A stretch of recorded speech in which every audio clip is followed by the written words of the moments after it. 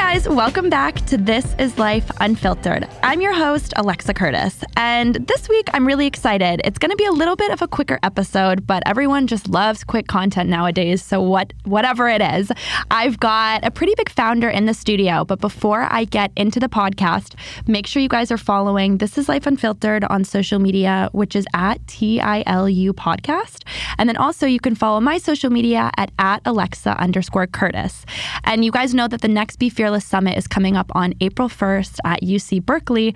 And the reason that I've got Cashmere Nicole in the studio today is because I was introduced to her after I decided to partner with Morphe, which is an awesome cosmetics brand, for the summit. So Cashmere's here and she's going to take us through her incredible story. Thank you for being here. Thank you for having me. Well, take us back to the beginning. So what was growing up like for you and where did you grow up?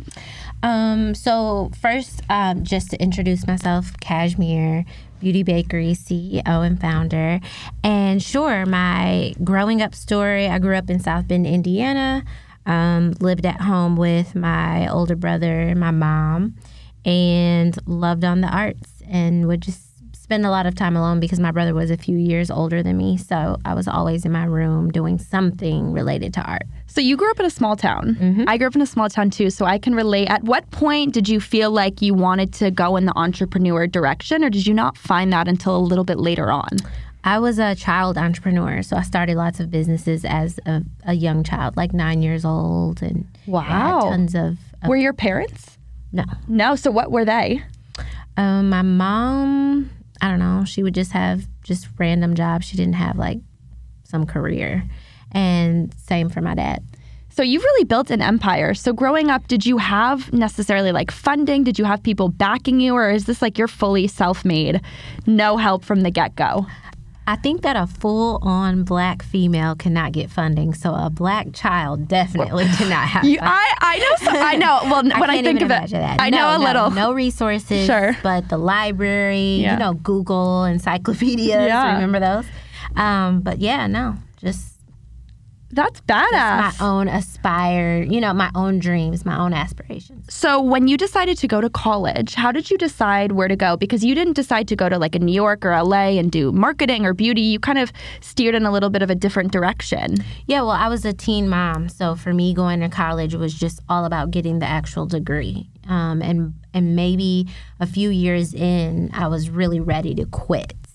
And I'm like, oh my gosh, I've been going to this school and juggling full-time job, my baby, homework, and all of these things, and I'm ready to leave school. And I went to talk to my counselor, like, look, I gotta go. And she says, look, if you transfer your major to a general studies degree, you can be out by next semester. You have all these credits. You've just been going and going to school. You can leave next semester if you change your major. And I'm like, change it now. I gotta go. Like, this is too much that I'm juggling. So I actually only have a general studies degree a bachelor's degree in general studies. And was there a point then when you were kind of contemplating even to go into entrepreneurship when you had a daughter to take care of? Like there was a fear there about, will this pan out? How will I be able to support her? I think since I had already had dreams and aspirations of being an entrepreneur as a child, I was obsessed with teenpreneurs. I would rent tons of books from the library about starting a business as a child, write my own business plans and silly things like that, and started a lot of businesses that failed as a child. So by the time I was in college, once you have a child, you can't focus on yourself. You have to focus on putting food on the table today. So while it was something that I wanted to do, it was in the back of my mind because I also didn't understand the dynamics of how the hell are you actually raising a child, but you're at work for 10 hours. So I thought if you can just only become an entrepreneur, you could get more time with her. So I hope that answers your question of like, did you have a regular job, quote unquote regular, not regular? I had the 9 to 5. What were you doing? So I went on my first tryst with college was an LPN, which is not a registered nurse, but it's a licensed practical nurse. It's a one-year program. So I was an LPN until I got the bachelor's degree, and I was able to do more creative things with a bachelor's and the LPN. But yeah, initially I was, a floor nurse. So something I always like to ask entrepreneurs is, looking back now with what you do, would you advise people who want to become an entrepreneur to go to college? Did that help you? I personally wouldn't advise it, but I would be, it'd be a big miss for me to not mention the fact that my mom pushing me to go into college is what funded Beauty Bakery, because I had, $50 left over after 2 weeks of working. You might have a spare $20 or $50, and maybe with that you're getting something done to your website. Maybe you're actually paying for the actual subscription to Shopify and having a platform. Like, I just had extra $50 or $20 left over, or maybe your disbursements from school loans, you have extra money kind of laying around and you can use that to fuel the business. But I never had any lump sums paid out to me, no funding, no family members to borrow from or anything like that. It was just a function of putting in overtime at work just to have extra money to do it. So I think that while college didn't do anything for me in terms of business savviness or business acumen or anything to that degree at all, I think that it's still, the LPN gave me the means to even have the spare money to design my own packaging or things like that. Yeah, I mean, I can relate. I think some of the most successful entrepreneurs are the ones that had to figure it out on their own, because that's how you get that grit. I'm a big fan of not getting advice. Yeah. There was no one to give me advice. Who was I going to go ask? Or even money, too. Yeah, money, advice, nothing. I just dived in one day. I just put, I made a Facebook page and put CEO was Cashmere. And I think that when you say that you're the CEO, you'll become that. Yeah. You fit into it. So you also had a pretty terrible bout with breast cancer. Mm-hmm. And at what age were you then? 27. So you had your daughter, or no? Oh, yeah. I had my daughter at 16. Wow. Okay. Mm-hmm. And then how was that experience? How deep were you into the company when you realized that, when you were diagnosed? So I started the company in 2011 and kind of prayed about what should I be doing, because at this point I'm tired of dreaming of being an entrepreneur. I'd started so many businesses and I just felt like I needed some higher power help. And I was like, I've never really prayed and expected a result. I just prayed and tried it, and I actually heard back, and it was powerful for me. It was just like, oh, I know what I need to do now. And he just said, if you want to go down that path and you want to go into something that's all about self, which is beauty, it's about self, then you need to figure out a way to help others, because love is about others. It's not only about self. And so I thought, okay, I'll just give back to raise breast cancer awareness. And because for shallow reasons, I love the color pink. And then a year later, I had breast cancer. So I don't know. In hindsight, I feel like it all built my character, and it shaped a story that a lot of people find inspiring, and it gives them hope. So if that was why I was used, then I'm fine with that. And what were you doing at the time you were diagnosed? I was still doing my day job, as a nurse, an LPN. And I worked at a hospital and worked on different functions, which they were trying to transition from electronic medical records or from paper medical records to electronic. So I was just one of the nurses contributing ideas and conversation to that. So you were pretty much a serial entrepreneur starting at age 9 with all these little mini businesses. Mm-hmm. But when did you decide to leave when you were doing that and then start Beauty Bakery? And how did you first come up with that idea? What idea? Beauty Bakery. Well, I came up with the idea it was a series of touch points of things that had been happening.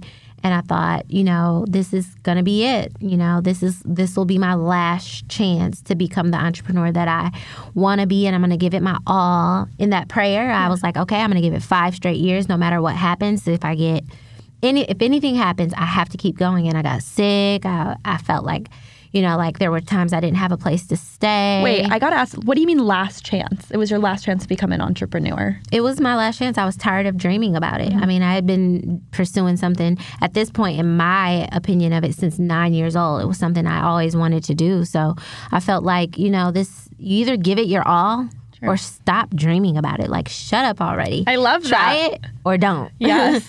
And that was where I was at that point. So you have the idea, and then what was the first step? Because so many entrepreneurs struggle with, they have this big money idea, the light bulb idea, and then it's like, but what do I do now? Do you make a business plan? Do you ask somebody? I think the first step is to take a step. Like, people don't take a step, and they ask, and they spend 5 years asking their friends the same questions, 10 years. They don't know. No one knows what you should be except you. And if you don't know, you need to read. You need to be on blogs. You need to be listening to YouTube videos, because that inspiration will jump out at you at some point, but it's you that has to do the work. No one else can do it for you. So you started the brand a little bit kind of before or right when social media was getting big, but before the whole days of like viralness and Instagram and... Yeah, it was just before. I literally remember getting on Instagram thinking it would not be a popular app. Yeah. And it was like spooky town. There was no one on there. And I was like, ooh, I found an app where I could just post what I want because there's no one on here. I could say what I want and do what I want. And then before long, it became big. And I was like, I never expected that. Was Shopify even around then? Not when I first started the brand. I was actually using something called Big Cartel. Okay. It's kind of like an Etsy. Yeah. I was using that. And then when Shopify came along, I had I then moved from Big Cartel to Wix. Okay. And I designed my own site on Wix. And then when I heard about Shopify, someone helped me.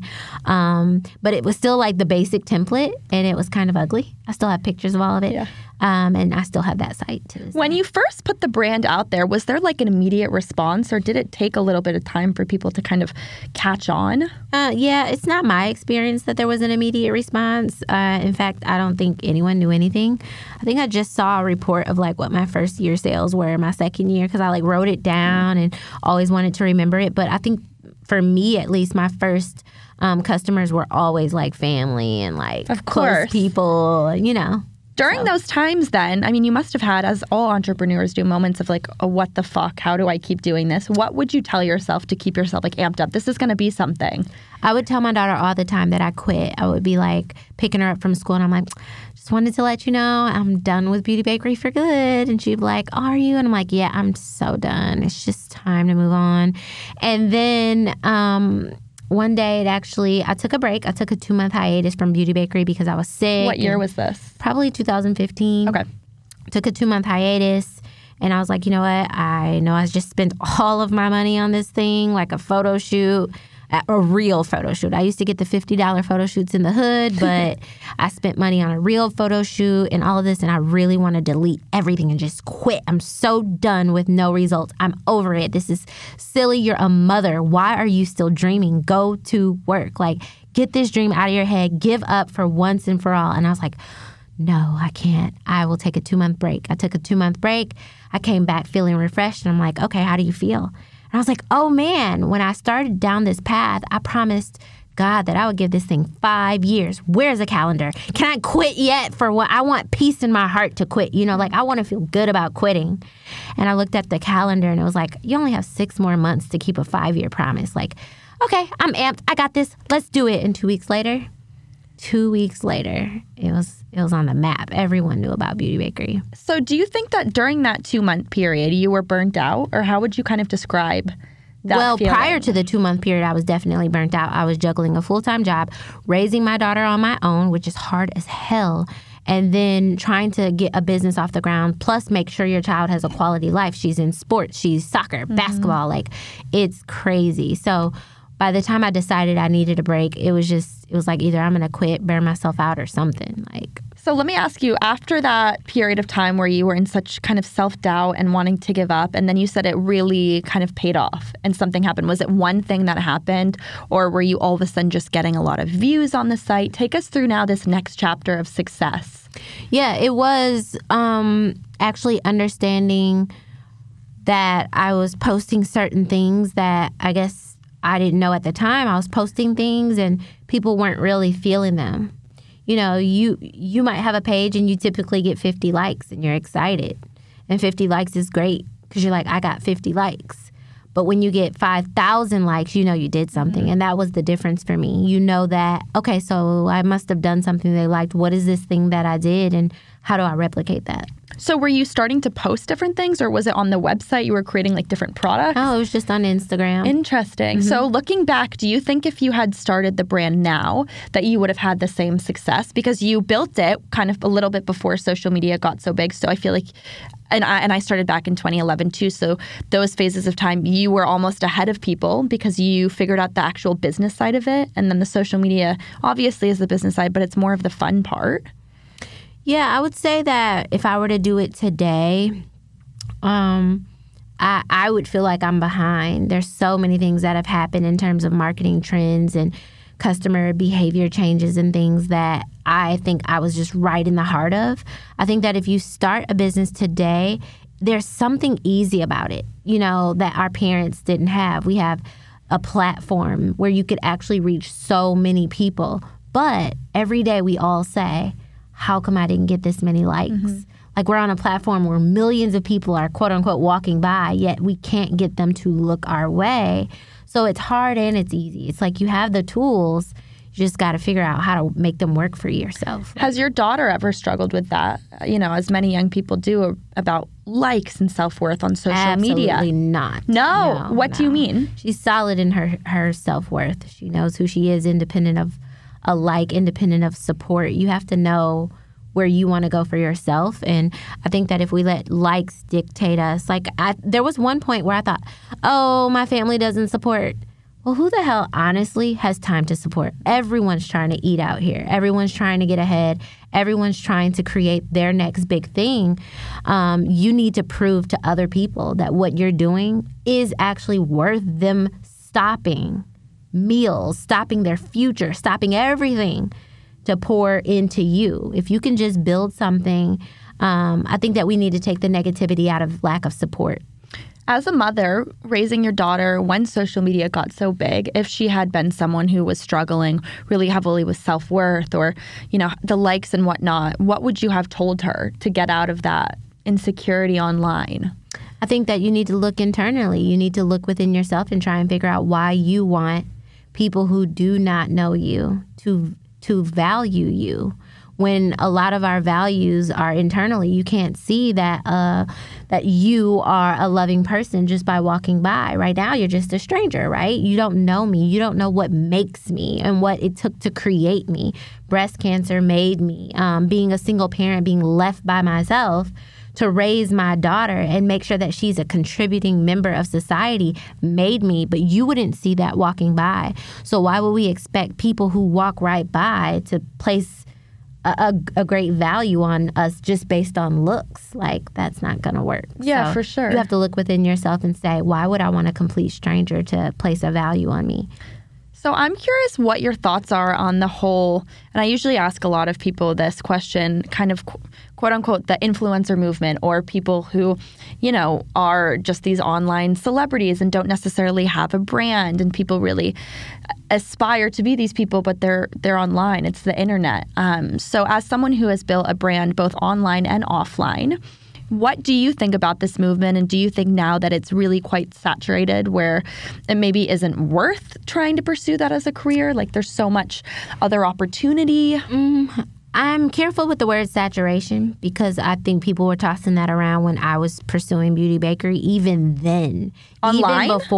Even before Instagram was popping, people felt like, well, there are a lot of makeup brands. Mm-hmm. So you have to be careful with the word saturation. I think you need to pursue what feels right for you. But my personal take on influencing is, if you feel like you can get out there and be different and attract and change the belief of a lot of brands, which now brands are sketchy, right? They know that you can buy followers. They know that you can buy engagement. How can you then, knowing that that is what a brand feels, how do you change the way that they feel about that? How do you actually become a partner, someone that appreciates what this brand has built over time, and you both grow together? Because if there's any hint of only you should grow and only you should benefit from this, I think they'll go the other way. They've got customers to take care of. So I don't have as much of a consumer-based brand as you do, an actual product. But if you had any advice for someone that maybe wanted to start a sneaker line or a sock line, what would be the first step for them? So they have this product, say it's a makeup palette or whatnot. Do they make a prototype and then sell it on Instagram? Do they make a website? How do they get their product out there? They don't get advice. Mm-hmm. They need to take the first step. Any step is the right one. And I think the problem is a lot of people read blogs and we see step one. Mm-hmm. And we think I have to take the first step. In fact, I thought because I was doing everything on my own, I went and I got the business cards and I made the Facebook page. And then I went down to the county city building and tried to register my business. And years later, when the brand finally took off, I had to get an office lease. Do you know when you're filling out all of the paper for the office lease, there's actually things you need to show them that prove that you're an actual business, right? I had done everything wrong years before. Like the LLC? I had done whatever it was. I had done it all wrong. and I giggled to myself because so many people don't even start. Mm-hmm. And it doesn't matter. I did it all wrong. But guess what? I went and got the things they told me I needed. And I moved right into my office. Who did you aspire to be? Like, were there, or even now when you were growing up, were there entrepreneurs or celebrities that you were kind of admiring as you started this entrepreneurial journey? No. There was no person. I just wanted to own a business, and I wanted to run a business, and I don't know why that was so.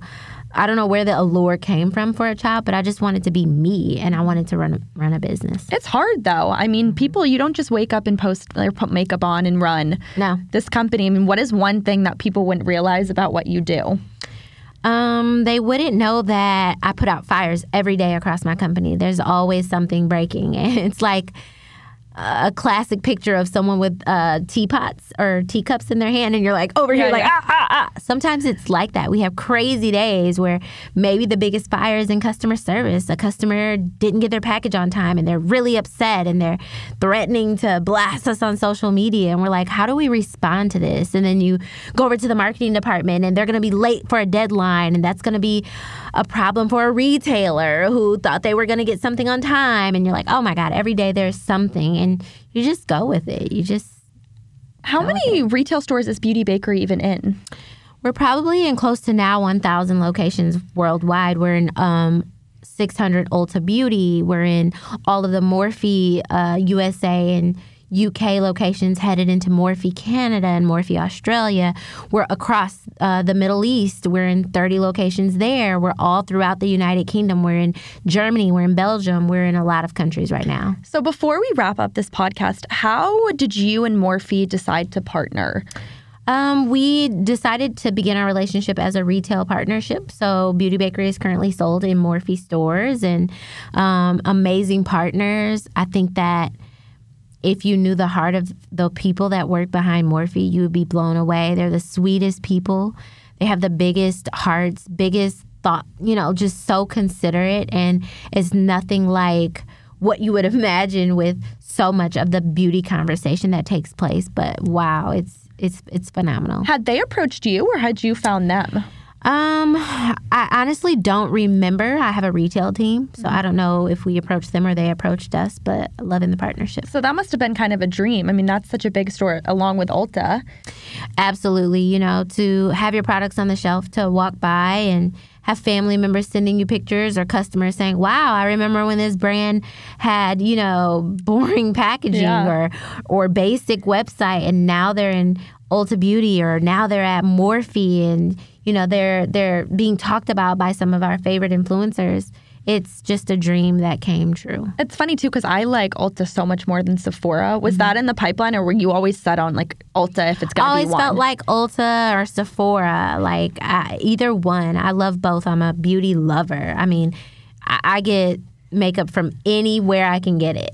Is there one brand, even though you're the founder of a beauty brand, that you love right now that you would say every single young person out there, get this brand? I think it's Beauty Bakery. All I wear is Beauty Bakery. I obviously like Morphe products. Sure. What other cosmetics brands?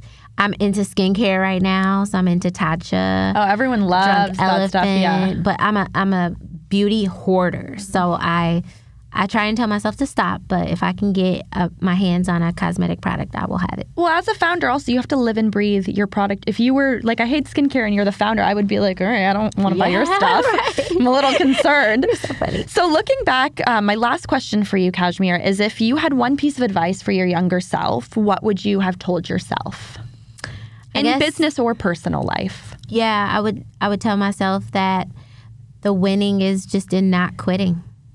That's where the winning is. So however people want to define success is up to them. But for me, success is the fact that I don't quit. So that's why I'm going to win. Cashmere, I'm so thrilled to have you speaking at this summit. I'm so glad I was introduced to you from Morphe. I'm so and excited. Thank you so much for stopping You're by. so sweet. You're such a boss. I love how you put all of this Don't together. make me blush. Yeah, she's a boss, guys. She is. I see it in her. Where can everyone find you on social media and the brand? Beauty Bakery is BeautyBakerie. So Beauty Bakery Makeup on Instagram, and Cake and Cashmere is my personal Instagram page. So cute. You're making me hungry. Well, you guys, that's a wrap. This is, I think, our second or third only out of 106 episodes, filmed episode of This Is Life Unfiltered. So if you like this, write in the comments below and make sure to follow the social media for the summit as well, which is at Be Fearless Summit. You can check out the entire schedule. A PDF of it is available at BeFearlessSummit.org. And I will see you and you guys April 1st at Berkeley. Bye. Can't wait.